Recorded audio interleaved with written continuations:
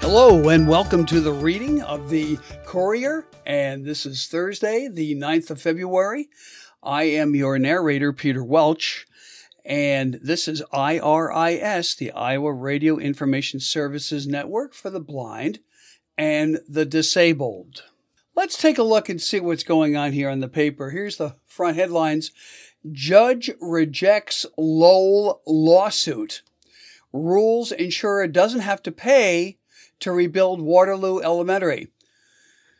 A district court judge has sided with an insurance company that claims it doesn't have to pay to rebuild the former Lowell Elementary School following a 2019 roof collapse. The Waterloo Community School District took Employers Mutual Casualty Company to court, saying that the carrier refused to honor its policy, which included additional ordinance and law coverage, filing a suit seeking at least $19 million in Polk County District Court in Des Moines in 2021. Employers Mutual agreed to pay for the collapsed roof, but said that the rest of the loss wasn't covered under the policy and asked the court to throw out the suit. In a ruling issued last month, Judge Jeffrey Burt granted the insurance company motion for a summary judgment and assessed that the court costs to the school district. The court finds that the ordinance or law additional coverage does not provide coverage for the age deterioration outside the area of collapse. The policy excludes loss or damage caused by deterioration, Burt went on to say in his ruling. He noted that the original school was built in 1931 and construction methods and building codes have changed. To construe this policy to cover the cost to repair undamaged portions of the building to make the building compliant with current building code requirements would cause insurers to reevaluate premiums for older buildings or, worse, to decline to insure them at all. And in essence, then, the district's interpretation converts the policy into a general maintenance contract, Burt goes on to say. The roof of classroom 208 collapsed during a snow day on February 20th, 2019, closing the entire building and routing classes into a retrofitted former Area Education Agency building in Cedar Falls. Inspectors demanded the collapse was the result of heavy snow weighing on aging mortar in the joist pockets. The incident also triggered a study of the building, which found deterioration in mortar in the walls of parts of the building outside the damaged area. Engineers agreed that the school wasn't safe to occupy without making repairs outside this area of the collapse, and the building would have to be brought into compliance with current building codes. The walls had been built with 3 layers, and aging mortar was found in the load-bearing middle layer. There were no indications that the district knew about the deterioration before the collapse, and that the city never cited the district under the building code, according to court records. Employers Mutual agreed the collapsed roof was covered by the policy and paid about $1.71 million, according to Courier Archives, but it denied coverage for the remaining parts of the school that were still standing, prompting the lawsuit. In the meantime, demolition of the old school began in May 2020, and construction of the new Lowell Elementary started shortly thereafter. The new school will be available for students in 2022. Of course, we're already into 2023 right now. Well, we had the State of the Union address the other night, and we have an article here. It says, Iowans react to Biden's address. Political figures on both sides of aisle weigh in. Iowa political figures on both sides of the aisle weighed in on Democratic President Joe Biden's second State of the Union address on Tuesday night. Democrats praised the president for setting out a progressive vision for the country and signing into law major bills, including the bipartisan infrastructure package and legislation to promote high-tech manufacturing and limit prescription drug costs for seniors. Republicans, meanwhile, criticized Biden over inflation, immigration, the fentanyl crisis, China, and business regulations. Biden sought to portray a nation that's dramatically improved from the one he inherited 2 years ago, with low unemployment, strong job growth, easing inflation. The president also offered an optimistic outlook about the end of the COVID-19 pandemic. Still, only a quarter of the U.S. adults say that things are headed in the right direction, according to a new poll by the Associated Press NORC Center for Public Affairs Research. Here's what Iowa politicians and officials had to say about the speech. New Iowa Democratic Party Chair Rita Hart. Here in Iowa, the Biden-Harris administration has created jobs to rebuild and strengthen our bridges and roads, to replace the lead pipes poisoning our water, and to connect our small towns with high-speed internet access, Hart said, thanks to the bipartisan infrastructure law. Beyond creating good-paying livelihoods that don't require a 4-year college degree, President Biden and Democrats have also brought down the skyrocketing prices of prescription drugs and capped monthly insulin costs of $35 for Medicare patients, ensuring that our seniors won't go bankrupt trying to stay healthy, Hart said in a statement. We still have a lot of work to do in Iowa, but like the president, I believe that our best days lie ahead. Now, on the other side of the aisle, you've got the Republicans. Republican Governor Kim Reynolds.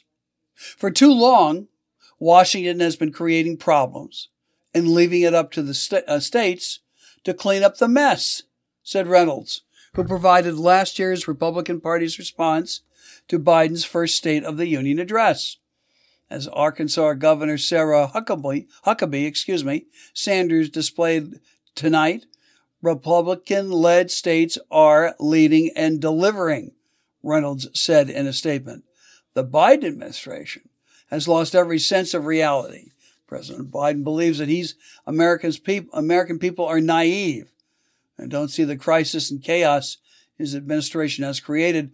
The problems that face our country require new leadership, not a re-election speech. Progress Iowa Executive Director Matt Sinovic. Joe Biden repeatedly offered examples of his successes and of bipartisan cooperation, only to be met by MAGA, which is Make America Great Again, Republicans, jeering back at him for saying some in the GOP want to sunset Social Security and Medicare, Sinovic said in a statement. Biden's remarks were a reference to a proposal by Florida Republican Senator Rick Scott to sunset all federal legislation, including that relating to popular programs such as Social Security and Medicare, after 5 years to be re-examined if a law is worth keeping. Scott has insisted he doesn't want to cut Social Security or Medicare. Biden called on Republicans to stand and cheer an agreement that the social safety net entitlement programs should be protected. It appeared most did. Iowa seniors rely on Social Security and Medicare. They're critical for Iowa families and our communities, Sinovic said. He called on every member of Iowa's all-Republican congressional delegation to declare there'll be no cuts, no privatization, no reduction in benefits for Social Security and Medicare. U.S. Senator Chuck Grassley, Republican of Iowa, says this. Grassley, who watched the address on television, said it was rude of the president to bring up Scott's proposal, calling it a stupid idea, not supported by House and Senate Republicans. And so the president should not have made as big a deal out of it that he did when only one senator has suggested that, Grassley told reporters on Wednesday during a weekly conference call. This is fear-mongering, I think, by the Democrats to score points with the American people. Grassley and Social Security and Medicare are part of the social fabric of America, and we have to be strengthening it and extending it for the benefit of our children and grandchildren. He also criticized Biden for not talking enough about national security threats, particularly from China. Biden nodded to his decision to shoot down a suspected Chinese spy balloon as evidence that his administration will act to protect our country against threats from Beijing. Grassley, though, said Biden did not give the issue the justice it deserved. The president has come under intense scrutiny from Republicans who say that he was slow to act in downing the balloon days after it was first discovered hovering in Montana, home to one of the nation's 3 nuclear missile silo fields. All right, let's see here. Let's go now. What else is going on here? In Cedar Falls is facing a roadblock. The city's finance director declared on Monday that the budget planning is somewhat on pause as officials await word on future legislation to address an error in the state's residential rollback percentage. Jennifer Rodenbach told the city council that the impact may be significant, at least $430,000 lost in property tax revenues, because the percentage that's set by the state will likely drop from 56.49% to 54.65%, meaning less of the property's value will be taxable. With the halt in planning, the council did not schedule a public hearing, as is typical at this stage of the budgeting process. She was hopeful that legislation would reach the governor's desk by Friday, but either way, municipalities have been told that their March 31st budget deadline will be extended to make up for the inconvenience of the continued uncertainty in taxable values. Cedar Falls is a bit unusual in that more than 78% of the properties are residential, meaning that the residential rollback is a significant factor in the budgeting process, Rodenbach continued to say. The impact to municipalities is uncertain. There had been talk that the state may own up to the mistake and take some of the financial burden off of the city's backs. Another reason Rodenbach explained is that the residential rollback has an effect on commercial properties because of a new business property tax reimbursement. Of those properties valued $150,000 is being taxed at the residential rollback rate. The remaining value will be taxed at the commercial rollback rate of 90%, which is what we've been applied to the entire property's values the last several years. Council member Darrell Cruz asked the administration how the department is responding to the extreme inflation and if cuts are being made. If you got a 2% increase in valuation, if we kept the mileage rate the same, you got to increase the property tax. Citizens need to know that, says Cruz. Rodenbach also noted that the city feels like it's responded appropriately and is looking to the council for further direction on future expenditures like staffing additions. The proposal includes a public safety officer, $93,000, property acquisition specialist, $89,700, library assistant, $68,800, and code enforcement officer, $49,600. The additional public safety officer would be assigned to a police canine program the city's public safety department has proposed starting.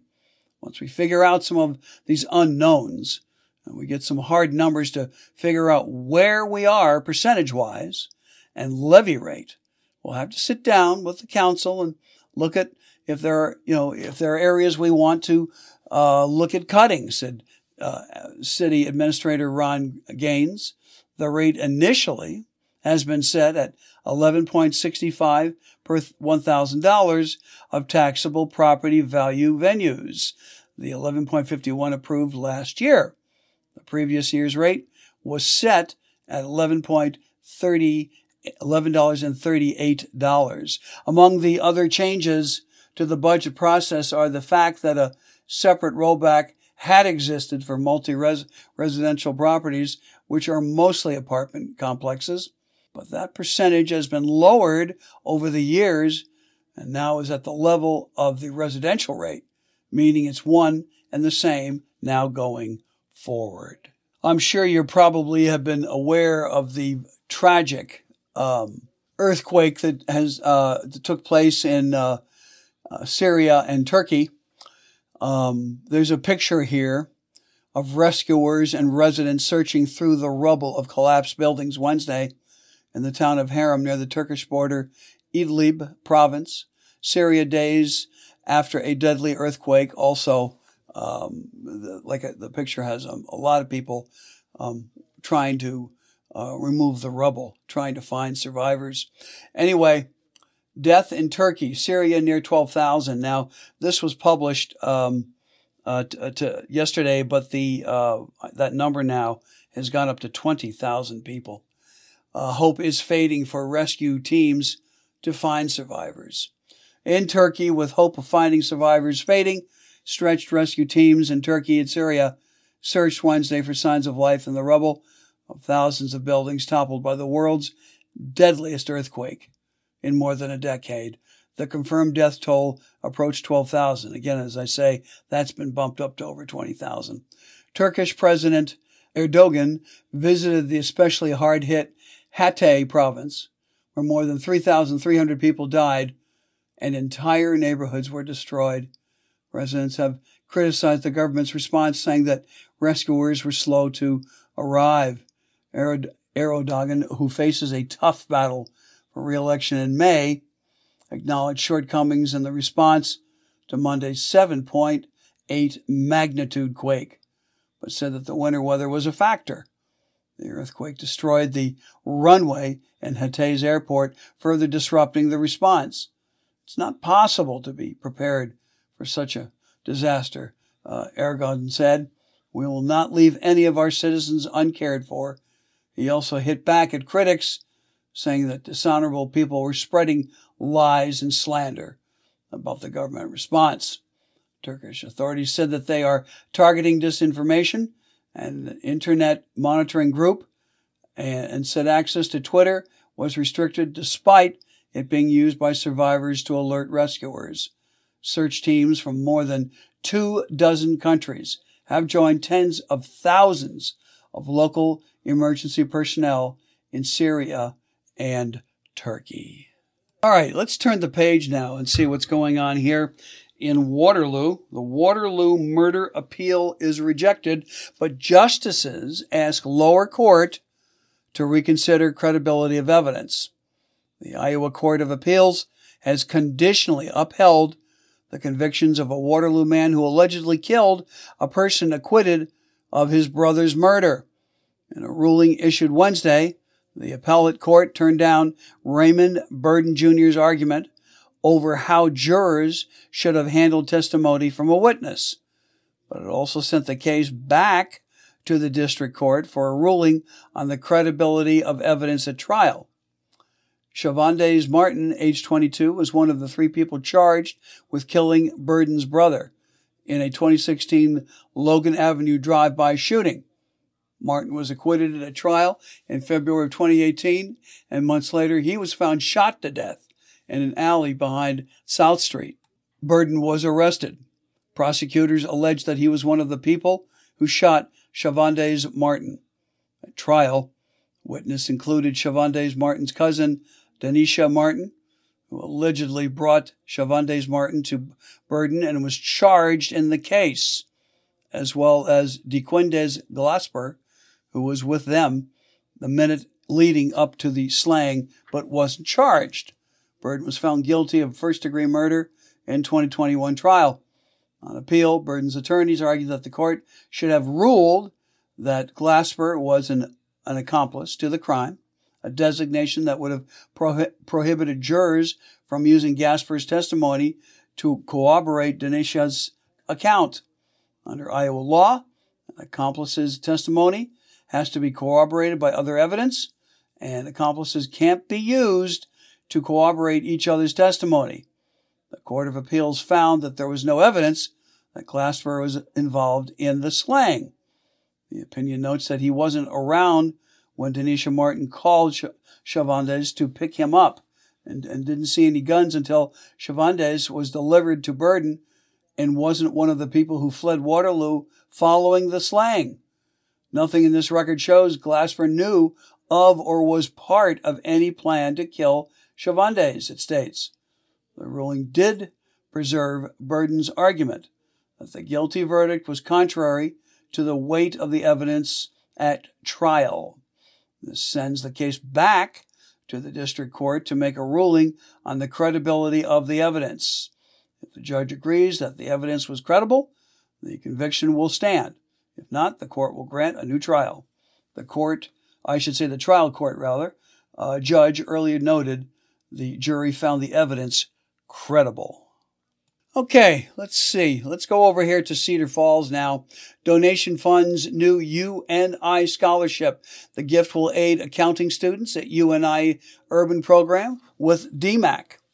A new accounting scholarship will provide more financial accessibility and opportunities for students enrolled in the new UNI Accounting Hybrid Program in Des Moines Area Community College, better known as DMAC. The $94,000 gift from Des Moines area residents Mark and Jill Oman will be awarded to eligible students starting with the first cohort in August. The two are graduates of the University of Northern Iowa's College of Business. Mark with an accounting degree in 1979 and Jill with a management degree in 1985. They live in West Des Moines. When we learned that UNI accounting degrees were being offered at UNI at DMAC, and being a UNI accounting alumni myself, we wanted to provide scholarship support for these students, Mark Oman said in a news release. The financial challenges of affording an education today are significant at every campus and are particularly acute at the urban DMAC campus. Jill and I wanted to provide scholarship support for students at the Des Moines location, the same way scholarships are provided for students at the Cedar Falls campus. The UNA at DMAC partnership seeks to provide new, affordable pathways for place-bound learners. Its 2+2 program received a $1 million boost from the Omans in June 2020. Mark Oman, managing director of the Oman Capital, is a first-generation college student who's committed to helping others receive the same benefits that a bachelor's degree provided him. I'm very excited for this gift and how it will be benefiting students, said Paul Sapp, associate director of transfer admissions at the UNI at DMAC Center, housed on the urban campus. It shows the community commitment here in Des Moines to the value of earning in accounting education from the University of Northern Iowa. This drives home the magnitude of the program and the impact it could have for people and businesses in the greater Des Moines area. All right, let's see. We got something here in Waterloo. It says Courier is accepting 8 over 80 nominations. Deadline for submitting nominations is April 18th. For the 13th year, the Courier is accepting 8 over 80 nominations. The awards honor 8 remarkable individuals who are 80 or older and who in their own way have spent their lives demonstrating leadership. These honorees have made a difference and set examples in their careers and lives, continuing to contribute now and in the past of our community's well-being. That work can be behind the scenes as a mover and shaker in the spotlight, or a successful vocation or avocation, or as a role model and mentor. Submissions can be made by completing a form online at go.wefcourier.com/80 over 80, and that's the number 80. 80 over 80. Deadline for submissions is April the 16th. Please go into detail to tell us why a nominee is an excellent choice to be honored. Generally, the more complete the nomination, the better the chances of being selected. Nominators may go beyond the space allowed on the form to tell us the story of the nominee. Be sure to include the age of the nominee as well as accurate contact information such as email address and or phone number. A committee of community leaders will read the nominations and make the selections. Once the 8 winners are selected, the Courier will interview and photograph the winners. Their stories will be published in the Courier and the July 2023 issue of CV Business Monthly Magazine. The winners also will be honored at a June luncheon.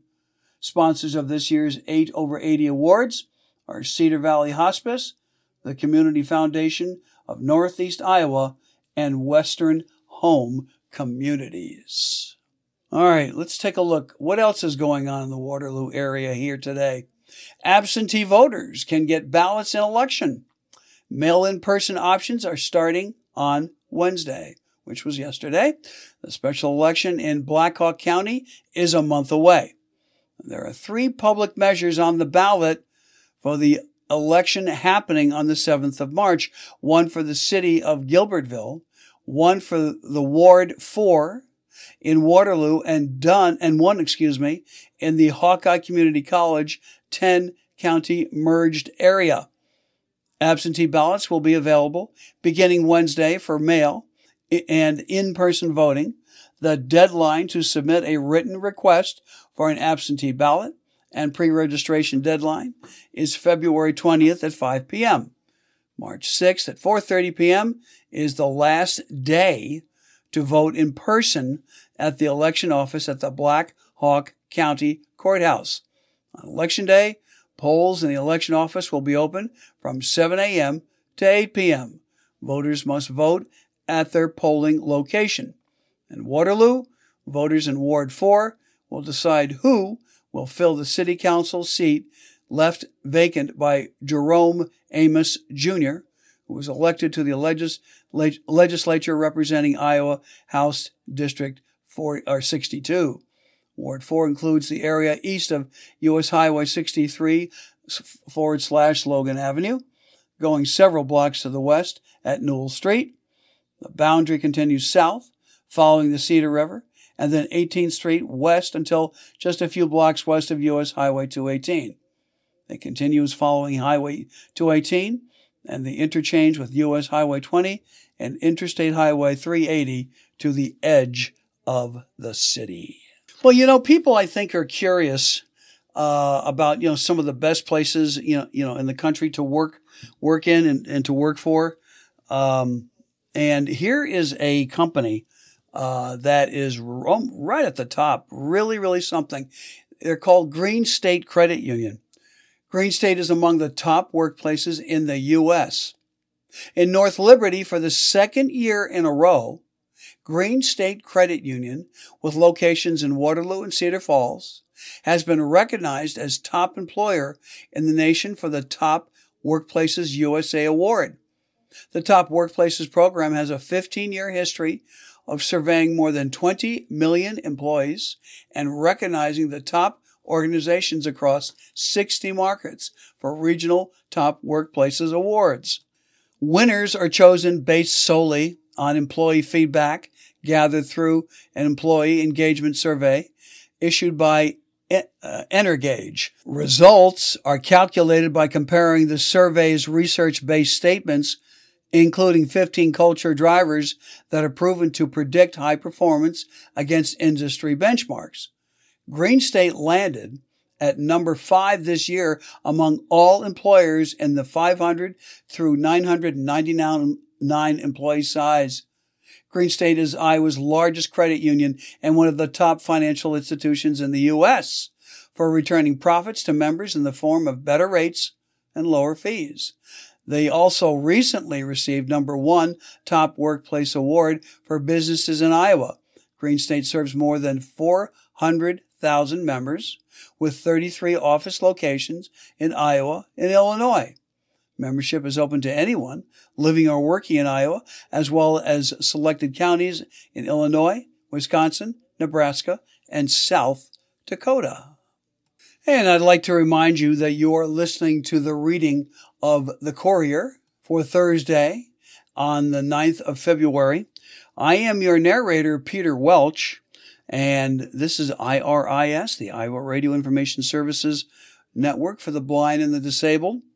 We have no obituary news today, so we're just going to continue reading the regular news. Documents show officer never explained traffic stop to Nicholas. In Memphis, Tennessee, the officer who pulled over Tyree Nicholas from his car before police fatally beat him never explained why he was being stopped. Newly released documents show, and emerging reports from the Memphis residents suggest that was common. The Memphis Police Department blasted Demetrius Haley and 4 other officers as blatantly unprofessional and asked if they be stripped of the ability to work as police for their role in the January 7th beating, according to documents released Tuesday by the Tennessee Peace Officer Standards and Training Commission. They also include revelations that Haley took photographs of Nicholas as he lay propped against a police car, then sent the photos to other officers and a female acquaintance. Nicholas died 3 days later. Yet what led to all remains still a mystery. The 5 officers, Haley Desmond Mills Jr., Taterus Bean, Justin Smith, and Emmerich Martin III, were fired and charged with second-degree murder. Their attorneys have not commented to the Associated Press about the new documents. A 6th police officer also was fired, and the 7th suspended of duty. 6 others could be disciplined, officials disclosed without providing any details. That would bring the total involved to 13. Erica Williams, a spokeswoman for the top prosecutor in Memphis, said more charges could be filed. Meanwhile, meanwhile, other residents, are coming forward about interactions with Memphis police. A federal lawsuit filed Tuesday accuses the same officer now charged with murdering Nicholas, age 29, with also violating the rights of another man from the same neighborhood as Nicholas during a similar violent arrest 3 days before Nicholas's arrest. According to the lawsuit, Monterius Harris, age 22, was visiting a cousin at an apartment on the evening of the 4th of January when his car was suddenly swarmed by a large group of assailants wearing black ski masks, dressed in black clothing, brandishing guns, other weapons, hurling expletives, and making threats to end his life if he didn't exit his car. Harris thought that the men were trying to rob him, the lawsuit says, and he tried to back up his car before hitting something. He then reluctantly exited with his hands raised and was grabbed, punched, kicked, assaulted for up to 2 minutes. The complaint states, the beating stopped only after people came out of their apartments to see what was happening, the lawsuit alleges. Photos of Harris's face, taken after his release on bail about 9 days later, show thick scabs on his forehead and a healing black eye. The suit accuses officers of fabricating evidence to support charges against Harris. Also, a woman told WREG-TV that she tried to warn the Memphis Police Department about Haley after a February 21st, 2021 encounter. Deja Town said that she was returning a movie to a red box machine at a Walgreens when police responded to a false shooting call. Police initially told her that she could leave, she said, but then officers stopped her when she put her car in reverse. Haley placed handcuffs on Town so roughly that she feared her arm was going to be dislocated, she said. Her aunt recorded the encounter. Then police stopped her aunt and brother while they followed a squad car as it took Towns to a hospital. Towns said that she was never charged with anything. Okay, let's take a look at some Metro briefs here for Cedar Falls. First, Civil War group to hold meeting. In Cedar Falls, the Cedar Valley the Cedar Valley Civil War Roundtable will meet at 7 p.m. on February 16th. Charles Lott will present a program on the Rock Island Prison. He will discuss the organization of the prison camp for captured Confederate soldiers and the associated cemetery. He has researched an ancestor who was a prisoner and survived. And finally, in Waterloo, schools in Waterloo will be closed on Friday. Waterloo Public Schools will be closed on Friday due to district-wide professional development. And now we've got some other digest news stories here. Team: Putin likely okayed MH17 weapons. At The Hague, Netherlands, an international team of investigators said on Wednesday that it found strong indications that Russian President Vladimir Putin approved the supply of heavy anti-aircraft weapons to Ukrainian separatists who shot down Malaysia Airlines flight MH17 in 2014 with a Russian missile.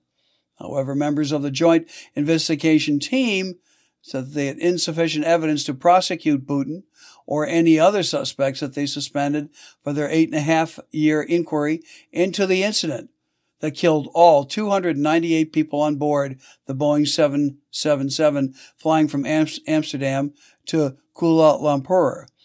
Russia denied involvement in the downing of the flight over Ukraine on July 17, 2014, and refused to cooperate with the investigation. Dutch prosecutor Digna van Bootzeler said that without Russian cooperation, the investigation has now reached its limit. All leads have been exhausted. She also said, as head of state, Putin would have immunity from prosecution in the Netherlands. Bus crash kills 2 children, hurts 6. A city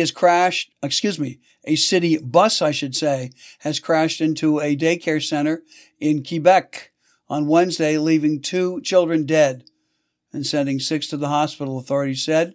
Driver Pierre Amand, age 51, was arrested and charged with homicide and careless driving. An eyewitness said immediately after the crash, the driver stepped out of the bus, ripped off his clothes, and started screaming.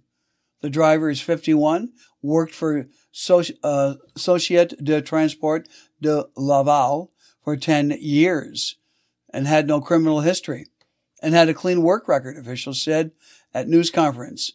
As of now, we don't know the motive for the crime, police spokesman Erica Laundrie said.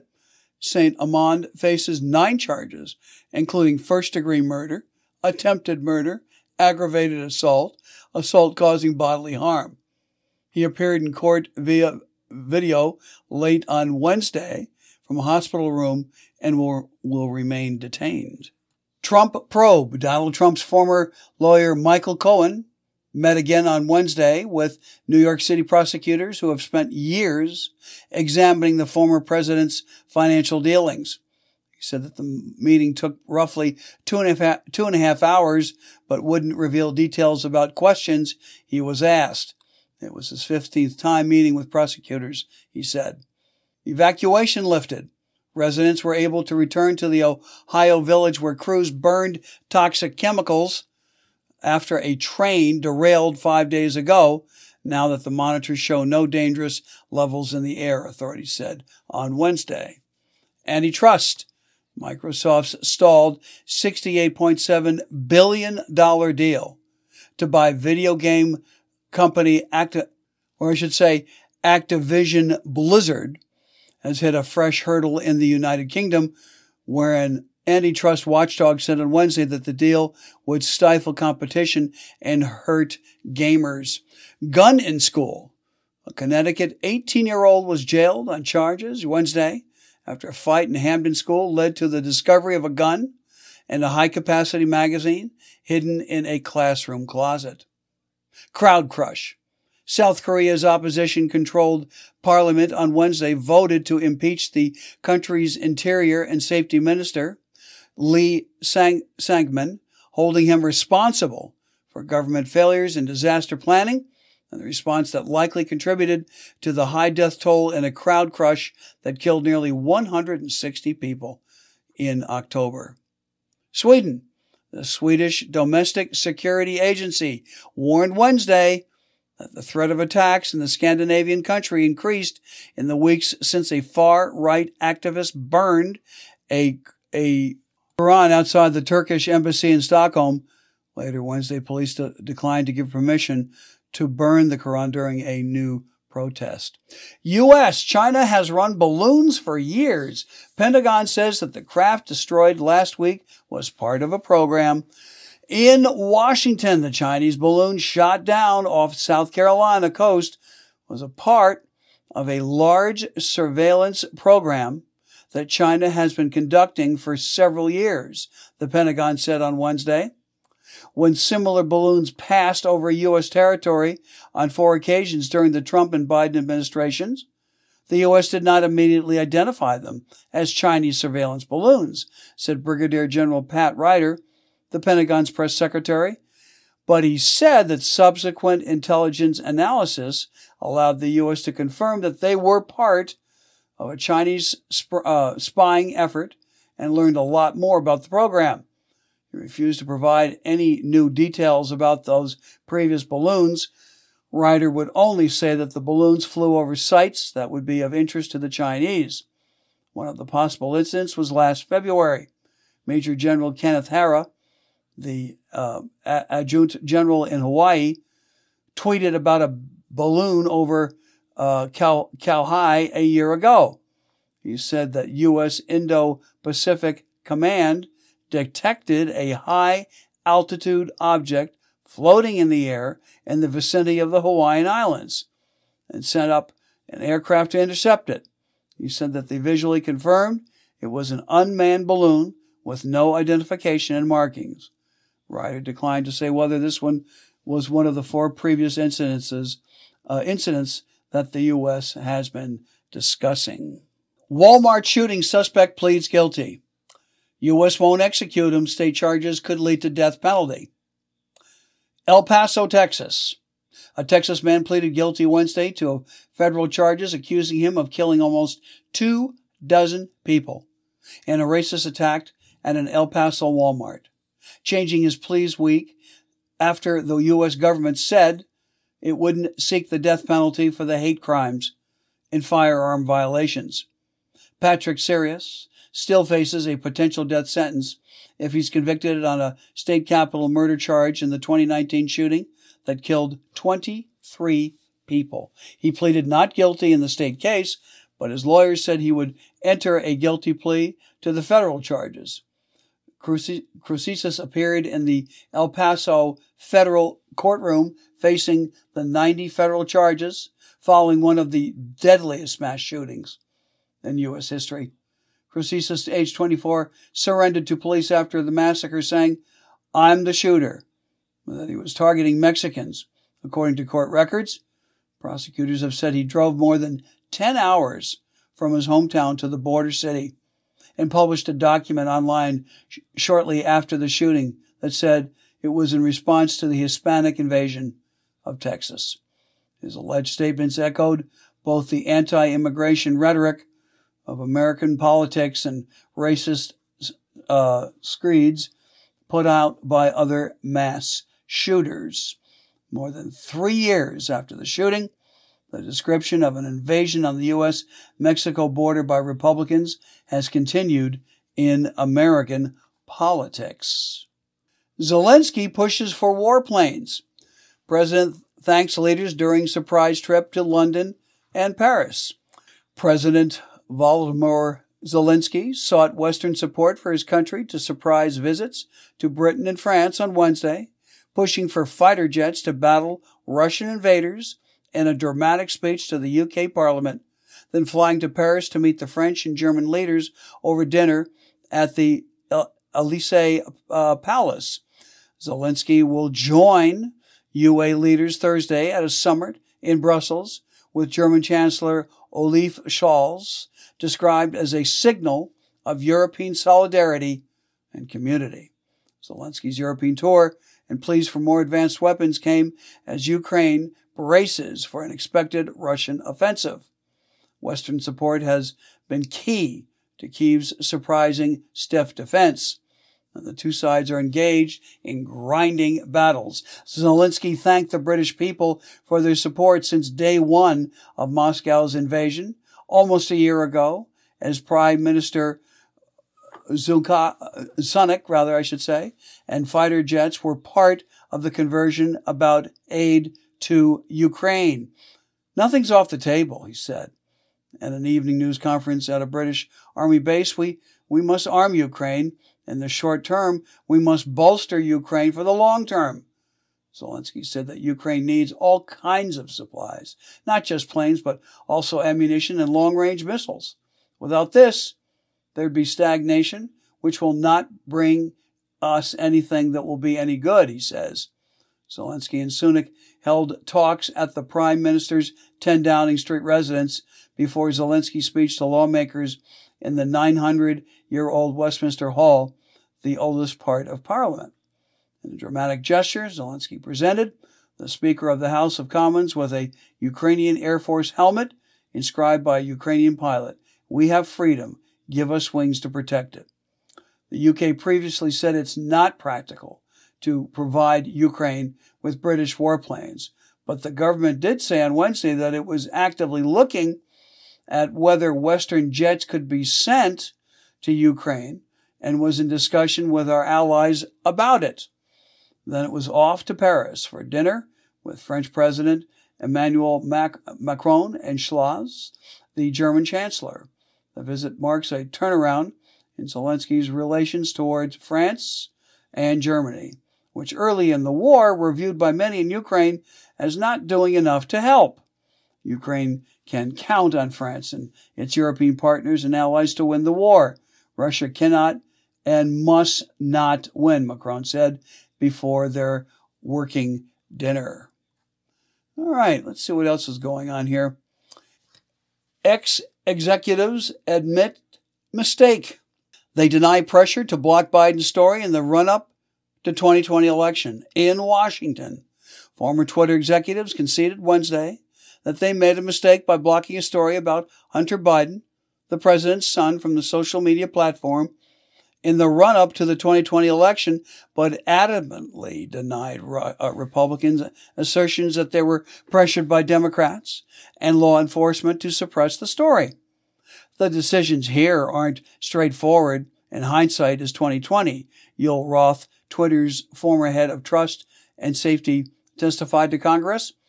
It isn't obvious what the right response is to a suspected, but not confirmed, cyber attack by another government on a presidential election. He added that Twitter's erred in this case because we wanted to avoid repeating the mistake of 2016. The White House criticized congressional Republicans for staging a bizarre political stunt hours after Biden's State of the Union address. This appears to be the latest effort by the House of Republican majority, most extreme Make America Great Again members, to question and relegate the outcome of the 2020 election. White House spokesman Ian Sams said in a statement on Wednesday, "This is not what the American people want their leaders to work on." The three former executives appeared before the House Oversight and Accountability Committee to testify for the first time about the company's decision to initially block from Twitter's New York Post article in October 2020 about the contents of a laptop belonging to Hunter Biden. Republicans used the hearing to push a long-standing and unproven theory that social media companies are biased against them. Committee Chairman Representative James Comer said that the hearing is the panel's first step in examining the coordination between the federal government and big tech to restrict protected speech and interfere in the democratic process. The hearing continues a year-long trend of GOP leaders calling tech company leaders to testify about alleged political bias. Democrats, meanwhile, have pressed the companies on the spread of hate speech and misinformation on their platforms. The witnesses Republicans subpoenaed were Roth, Vijay Gadde, Twitter's former chief legal officer, and James Baker, the company's former deputy general counsel. Democrats brought a witness of their own, Annika Collier, a former employee with Twitter's content moderation team. She testified last year to the House committee that investigated the January 6th Capitol riot about Twitter's preferential treatment of Donald Trump until it banned then President over the site 2 years ago. Well, with Thursday being here, we've got the entertainment section here, and let's take a look here for what's going on in the world of television. Let's take a look. Peanuts classic. Oh, there you go. This is a Charlie Brown Valentine. This is on Apple TV Plus. In this 2002 Peanuts special, warm and fuzzy feelings fill the air around Valentine's Day as Snoopy writes poems about the holiday, tries to impress the little red-haired girl, and Lucy hope to get cards from their crushes. And Peppermint Patty asks Chuck to the dance. All right, that looks like fun to watch. You can be any age to watch those cartoons. They're classics. They're just terrific. Let's see. Netflix, a season premiere, a program called You, a psychological thriller based on Carolyn Kepney's book, returns for the 4th season with Penn Badgley back as serial killer, obsessive stalker Joe Goldberg, and Tati Gabrielle reprising her role as Marion Bellamy from season 3. All right, what else we got? Criminal Minds Evolution on Paramount, season finale. Season 1 of this reimagining of the Criminal Minds franchise concludes. The series, which has become one of Paramount's top 5 original shows, has been renewed for a 2nd season. Hell's Kitchen on Fox, 7 p.m., season finale. The table is set for cheers, tears, and fanciers as season 21 of Gordon Ramsay's fiery job interview enters its final leg, and that should really be interesting. And then Mystic on Up TV at 7 p.m. In The Betrayal, family secrets are revealing, feeling betrayed, and that will be on at 7 p.m. on UPTV. Ghosts, CBS, 7:30 p.m. Trevor receives disturbing news about his parents, and when they come to Woodstone B&B to collect his newly discovered remains, Tara Reid guest star as herself in the new episode Trevor's Body. And NFL Honors, NBC and NFL Network at 8 p.m. live. The NFL's season-ending accolades are handed out, and the 2023 Hall of Fame class is announced. And the ceremony at Symphony Hall in Phoenix, Kelly Clarkson will be hosting that one. Impractical Jokers, TBS and TRU-TV at 9 p.m. Season premiere. Brian Q. Quinn, James Murray, and Saul Volcano are back for season 10 of their hit comedy series, which will be simulcast on True TV and TBS. And let's not forget about catching a classic, and that's on TCM. The star of the month is Rita Moreno on TCM beginning at 7 p.m. And the movies that they will be showing will be The King and I, The Vagabond King, Fort Vengeance, and The Yellow Tomahawk. So that will be also on TCM. All right, for you who might be parents, we have in the remaining time, very briefly, there's an article called Get the Lead Out, How to Reduce Your Child's Exposure to the Heavy Metal. The Food and Drug Administration urged food manufacturers to significantly reduce the amount of lead in processed baby food. Lead is toxic for anyone, but children are particularly vulnerable to the effects of lead exposure because they are still growing. Elevated blood levels of lead can cause damage to the brain and nervous system, slow physical and emotional development, and contribute to problems with learning, behavior, hearing, and speech. But you may be wondering, why is there any lead at all in my baby food? Try not to panic, says Kim Kramer, a clinical dietitian at Nemours Children's Health in Delaware. I know it sounds scary. The FDA's new guidelines aren't in response to a spike in contamination, but rather are part of an ongoing effort to reduce the amount of heavy metals that have long been in our food, she says. Now, like I said, we're running out of time here, but what you're going to have here are headlines in this article like, why is there lead in baby food? What are the new FDA lead guidelines? Is homemade baby food safer? And what can I do to limit my child's lead exposure through food? A 2022 study by Health Baby's Bright Future, a food safety organization, found that homemade baby foods were just as likely as store-bought baby foods to contain heavy metals such as lead. So if you want to read more, that will be in today's paper.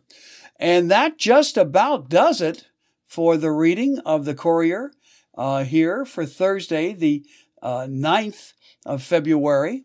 And I am your host, Peter Welch. Thank you for listening. And you've been listening to IRIS, the Iowa Radio Information Services Network for the Blind. Thanks for listening. Take care. Bye-bye.